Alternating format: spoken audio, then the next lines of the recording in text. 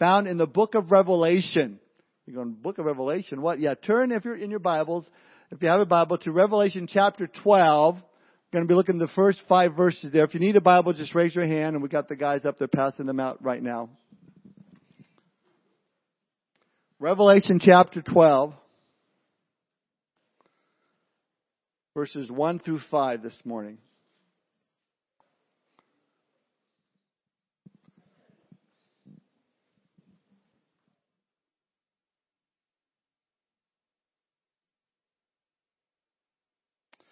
Title of the title of the study this morning is The Real Grinch of Christmas.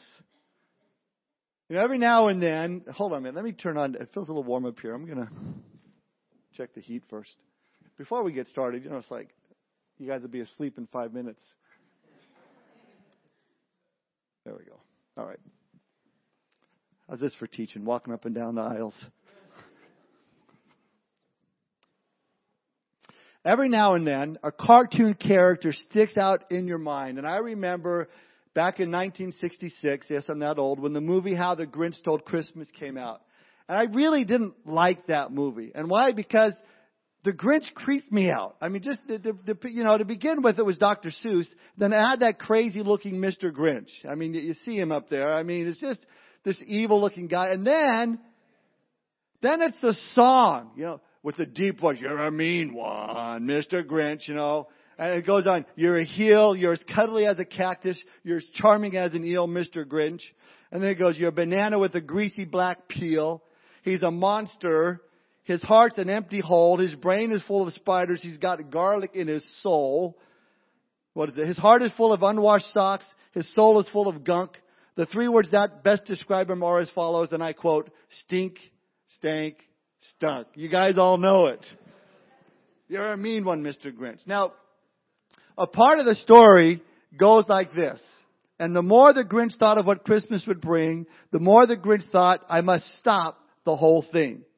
So his plan was to dress up as Santa Claus and invade Whoville and steal all the presents and the trees and basically anything that had to do with Christmas. And he dragged all of them up to his lair overlooking Whoville and waited with a sinister grin, thinking he could steal what was going on in the people's hearts. Of course, he was wrong. With that said, there is in the Bible a Grinch, if you will, one who also tried to steal Christmas. And maybe some of you are thinking, well, it's got to be Herod the Great. I mean, that's who you got to be talking about. He tried to steal Christmas with his diabolical plan to kill all the babies in Bethlehem 2 years and younger. Or perhaps it was the innkeeper, you know, who wouldn't allow Mary and Joseph a place to stay in the inn. But all of those are really just pawns in our story. You see, behind the scene is the ultimate Grinch. He's the director and the producer of all the other Grinches. The Bible identifies him as Satan or the devil and a host of other names. Look now at Revelation chapter 12, verses 1 through 5. Now a great sign appeared in heaven. A woman clothed with the sun, with the moon under her feet, and on her head a garland of 12 stars. Then being with child, she cried out in labor and in pain to give birth. And another sign appeared in heaven. Behold, a great fiery red dragon having 7 heads and 10 horns and 7 diadems on his heads. And his tail drew a third of the stars of heaven and threw them to the earth. And the dragon stood before the woman who was ready to give birth to devour her child as soon as it was born. She bore a male child who was to rule all nations with a rod of iron, and her child was caught up to God and His throne. Let's pray one more time. Father, we thank you for this time this morning, this opportunity to celebrate the birth of your Son. We thank you, Lord, for bringing us all together as a family to rejoice and praise you for all that you've done. We pray, Lord, that you'd bless our time together as we look to your word. We pray, Father, if there's anyone here that has joined us that is yet to come into a saving knowledge of your Son, Jesus Christ, we pray, Lord, that they would see their need for him and they would turn to him this morning. So we thank you for this time. We commit it to you. In Jesus' name we pray. Amen. Well, in these first 5 verses of Revelation chapter 12, there's just a few things I want you all to notice. First of all, it's the dominant players in the story. In fact, there's 3 that are named here. There's a woman, there's a child that she bears, and there's a dragon that attacks the child. Those are the dominant players in the story. Now, according to John here in verse 1, he calls them a great sign. Now that word for great is the word mega in the Greek. So John is saying, man, this is a mega sign. This is a big deal here. This woman, this child, and this dragon, this is huge. It has far-reaching implications. John sees great signs happening with great significance. And the first one he recognizes and he points to is, number one, a woman. Now I know it's Christmas, and it's tempting to see this woman as perhaps Mary as the one who would give birth to Jesus. The Catholic Church would assert that this is a description of the Virgin Mary. I could go through to great length explaining why it's simply not the case. But I believe the text is pretty clear. I believe the woman being referred to here is actually the nation of Israel, and the child that she is bearing is Jesus Christ. Now, how do we know that? Well, because frequently in the Old Testament, the nation of Israel is referred to as a woman, in some cases even the wife of God. But just to sort of put a bow on it for you, just to wrap it in a pretty package, just to really put it under the tree for you, here it is. When you read about the sign of a woman, and the sun, and the moon, and the 12 stars, it immediately takes Bible readers back to the book of Genesis.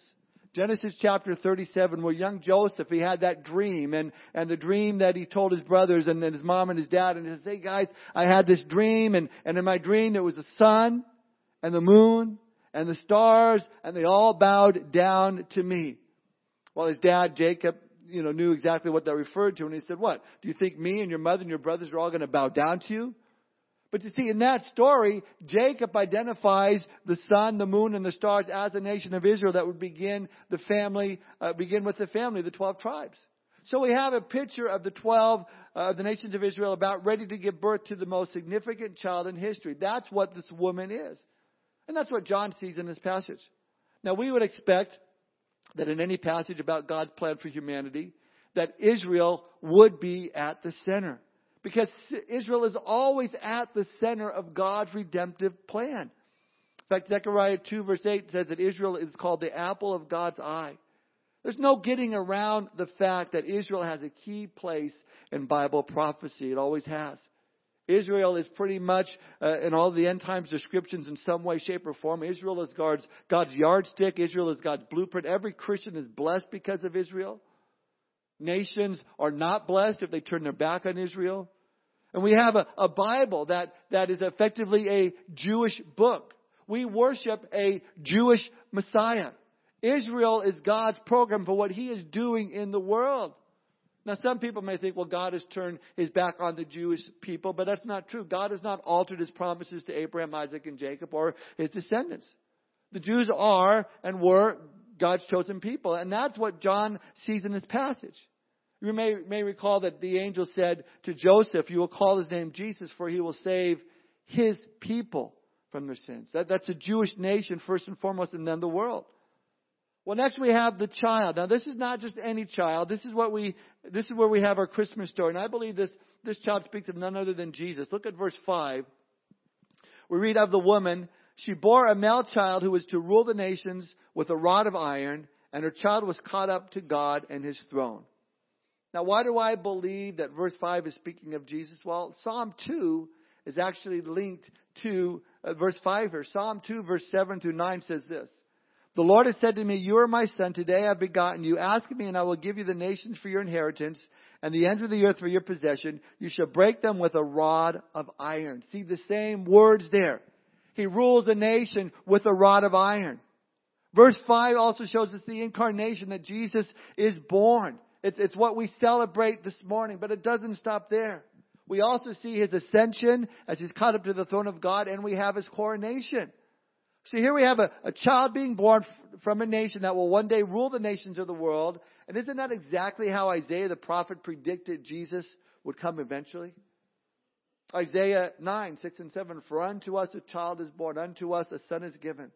And the government will be upon His shoulder, and His name shall be called Wonderful Counselor, Mighty God, Everlasting Father, Prince of Peace. Of the increase of His government shall be no end upon the throne of David and over His kingdom, to order it and establish it with judgment and justice from that time forward, even forever. The zeal of the Lord of hosts will perform this. That was the prediction by the prophet Isaiah.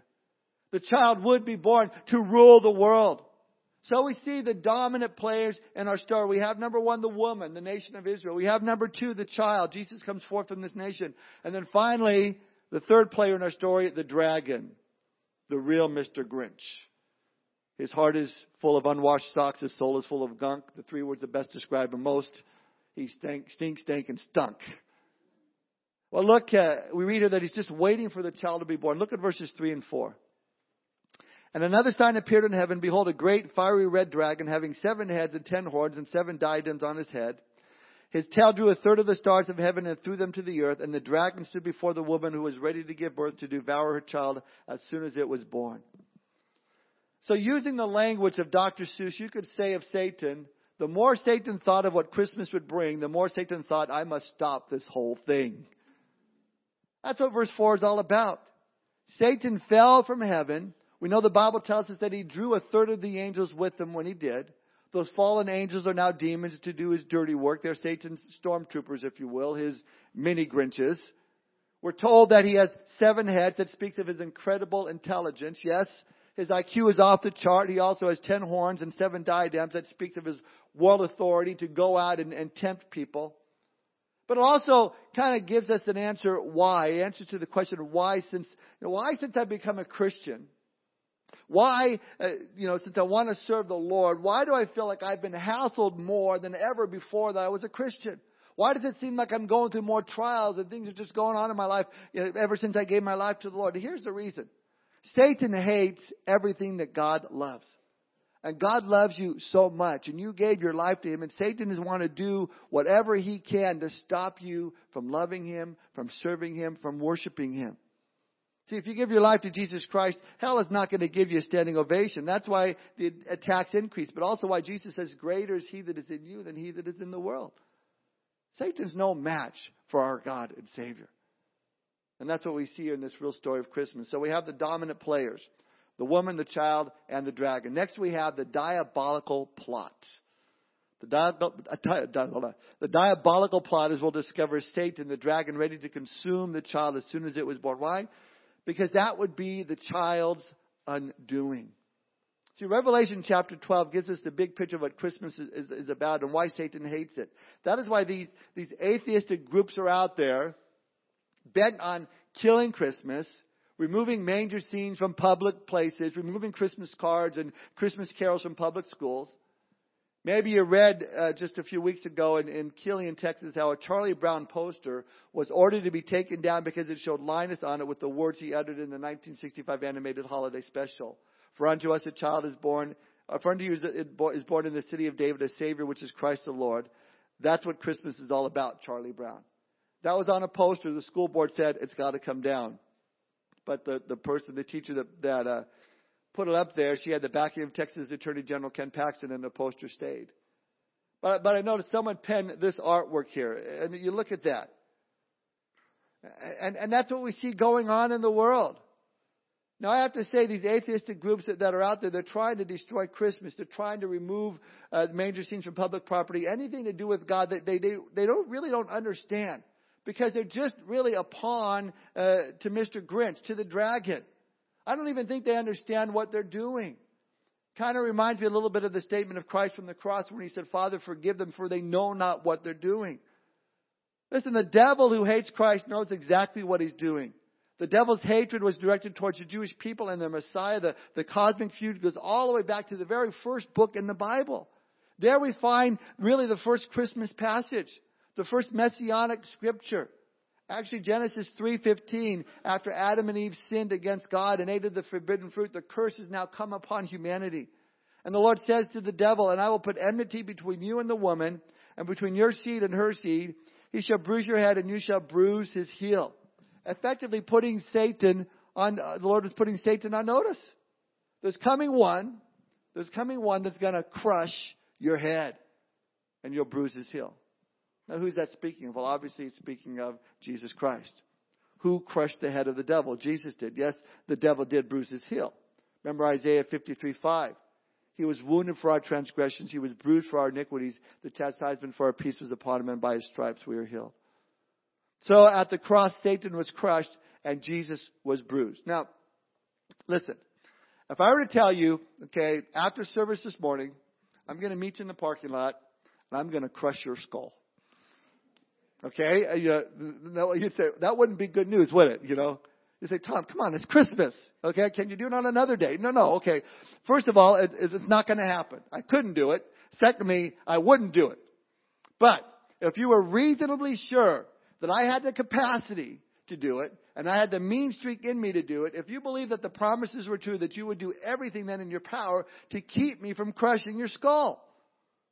So when God says to Satan, there's someone coming, a child who will be born of a woman who's going to crush your skull, Satan's going to do everything he can to put an end to that, to make sure it doesn't happen. And as you read through your Bible, you discover that throughout history, long before Christmas ever happened, Satan was trying to destroy the woman before the child could even be born. Thus, he tried to stop the Jewish people, destroy the Jewish nation, because Jesus would come from the Jewish people. Go to the second book of the Old Testament, the book of Exodus. The Jewish population was growing. Pharaoh saw them as a threat. He gave a decree to kill all the Jewish boys at birth. But through God's providence, a baby was preserved that entered into Pharaoh's court and was trained, and there ultimately became a great lawgiver, Moses. There in the very beginning, we have the Pharaoh trying to kill the Jews, trying to stop the line of the Messiah.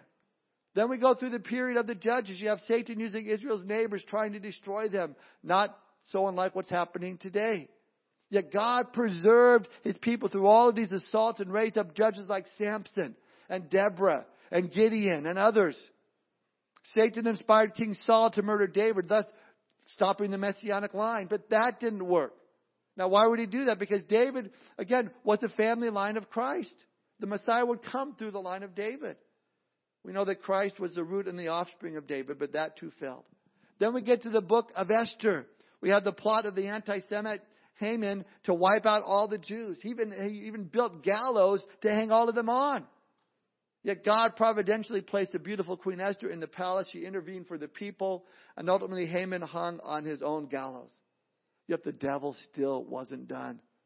Having to wipe out the people of God in the Messianic line, he attempted to murder the Messiah himself before he could do his saving work. Remember those mysterious wise men blew into town having seen a star. They wanted to know where the King of the Jews was, and they wanted to worship him. Well, that's the last thing you say to a crazy man like King Herod. I mean, that was a threat to his throne. Hearing the Messiah was to be born, he checked it out with the scholars and determined it's going to be in Bethlehem. So what does Herod do? He sends soldiers there to Bethlehem and has all those babies under the age of 2 put to death, trying to stop Jesus from coming. That failed, of course, as well. Christ, of course, was born. But the attacks continued on. You remember when the Lord was beginning His ministry, the devil tempted Him in the wilderness, showed Him all the kingdoms of the world, and in a moment of time, and said, listen, I'll give all this to you if you just bow down and worship me. It's mine to give if you'll worship me. Now, what's interesting about that statement is Jesus didn't refute it. If it were not correct, Jesus would have said, whoa, they're not yours to give. But it was true. Satan was the god of this world and had control of the kingdoms of this world. Excuse me. So the devil was saying, in effect, look, Jesus, we both know why you're here. You're here to purchase back that which was lost in the garden. I will give it to you on a silver platter, if you just give me the satisfaction of bowing down and worshiping me. That's always been the devil's problem. He wanted the top job. That's why he lost his once exalted position in heaven. According to Isaiah, he said, I want to be like God. I want to rule over these things. And God says, actually, you're out of here. You're fired. I guess it'd be now, you're terminated. That's a reference to Arnold Schwarzenegger taking over the Apprentice. And anyway. But here the devil was at it again, telling Jesus to fall down and worship him. And Jesus, of course, refuted that and said, you shall worship the Lord your God and only him shall you serve. But the point is, he was being diverted. The devil was attempting to divert Jesus from his course, which was, of course, to seek out and to save those who were lost. Even after Jesus started his ministry, these attacks continued on. Listen, Jesus' own neighbors there in Nazareth sought to put him to death. Remember the time that they actually took Christ to the edge of the cliff and they were preparing to push him off. And the Bible tells us in Luke 4 that he calmly passed through their midst and went his way. I love that section. Why? Because his hour is not yet come. You know, you read scriptures like that and it reminds you that as a Christian, you're indestructible until God is done with you. But when your hour does come, when your date with destiny arrives, when your moment to enter eternity is here, there's nothing you can do to change that. That's why you want to live your life well and for the glory of God in the interim. Well, Christ's hour finally came. What was that? Well, it's the hour where he would suffer and die for the sins of the world. And in a way, you might look at that as though the devil prevailed. Judas is scared, betraying Jesus, Jesus being crucified on the cross. But that brings us to the whole purpose of Christmas. That's why Jesus came. Jesus was born to die. That's why Satan wanted to kill Christmas. That's why Satan is the ultimate Mr. Grinch. See, he doesn't care if you decorate your house with all these fine trappings. He doesn't care if you shop till you drop. He doesn't care if you had all these lights strung up. He even applauds when you go, to people get drunk at the office party for the holidays. But if you take and you contemplate and you think about what Christmas is all about, that gets the enemy angry. He certainly did not want you to be here this Sunday morning on Christmas. Because if Satan can't stop Christmas, he would rather we not understand it. Maybe that's the problem with our Christmas celebrations, is we made it too beautiful, Doesn't that sound odd? Maybe it's too beautiful. We have all these images of sleighs and snow and freshly baked goods and the wrap packages under the tree and all the music that goes with it. But we can miss what Christmas is all about. It's it is beautiful, but in another way, it's quite tragic. That little baby was born to die on the cross. That's why red is the color of Christmas. Not because Santa wears red, not because holly berries are red, not because we like red wrapping paper. Because red is the color of the blood of Jesus that was shed from the cross. He was born to die so we might live. That's what we see here in the story. That's what we see in this heavenly perspective. We see what's really going on here. The Bible says, cursed is every man that hangs on a tree. You want to talk about a Christmas tree. That's not the one you buy at a lot, and put on the roof of your car and you drag out, out of your garage and put up. No, it's a tree that Jesus hung on. The cross where he bore the sins of the world. And why did he do it? Isaiah 1:18, come now, let us reason together, says the Lord. Though your sins are like scarlet, they will be as white as snow. Though they are red like crimson, they will be as wool.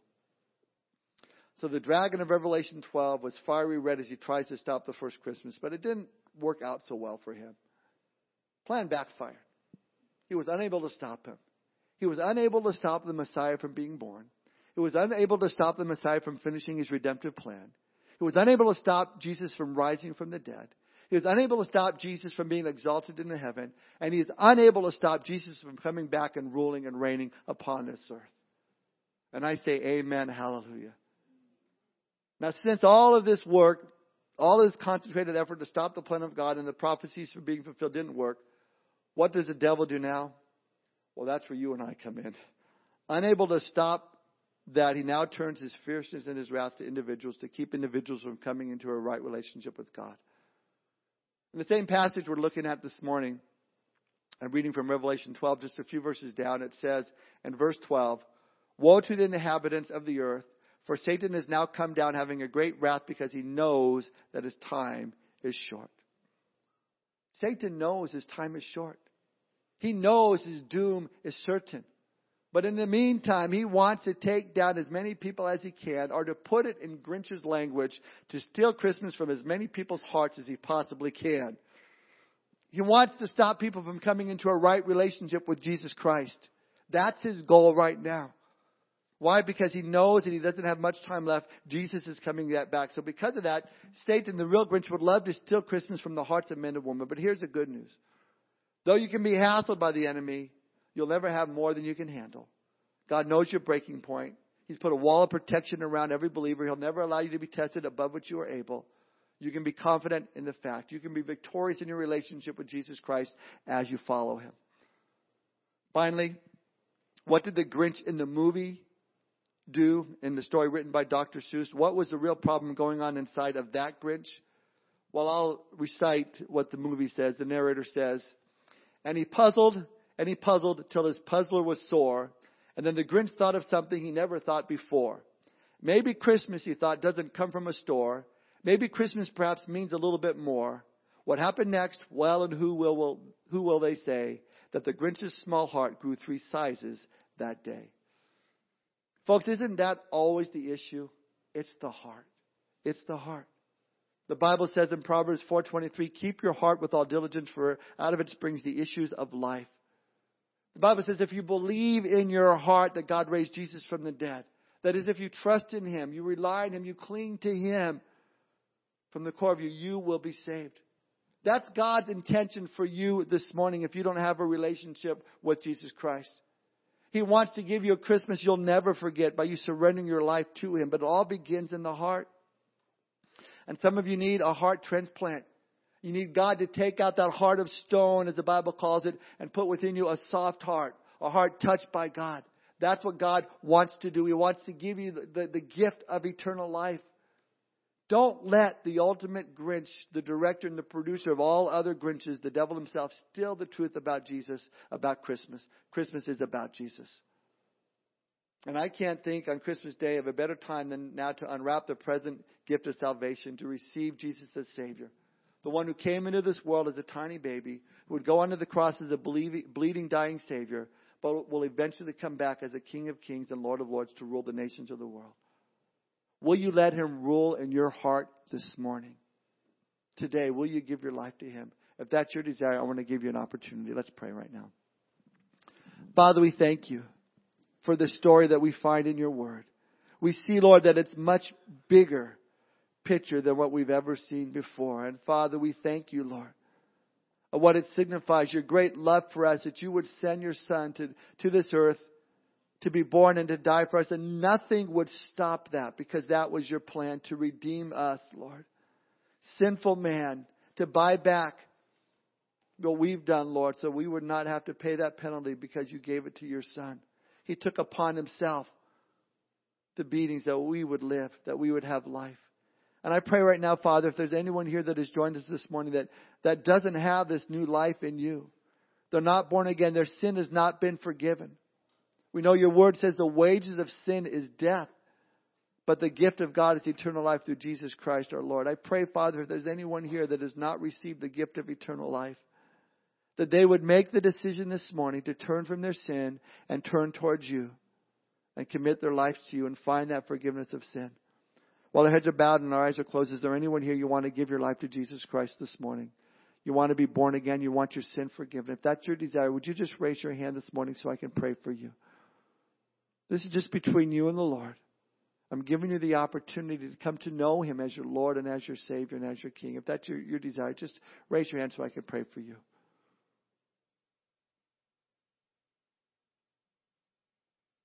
Anybody at all? So, Father, we thank You for this time this morning, Lord. We thank You that we can rejoice as a family in our Savior, our King, born in that stable so long ago, Lord, but in our hearts here this morning. We thank You for Your presence here among us. We thank You, Lord, for the love and the grace and the blessings You've given to us in our lives and in this church, Lord. And we praise You and we give You all the glory and honor. In Jesus' name we pray. Amen. Well, let's all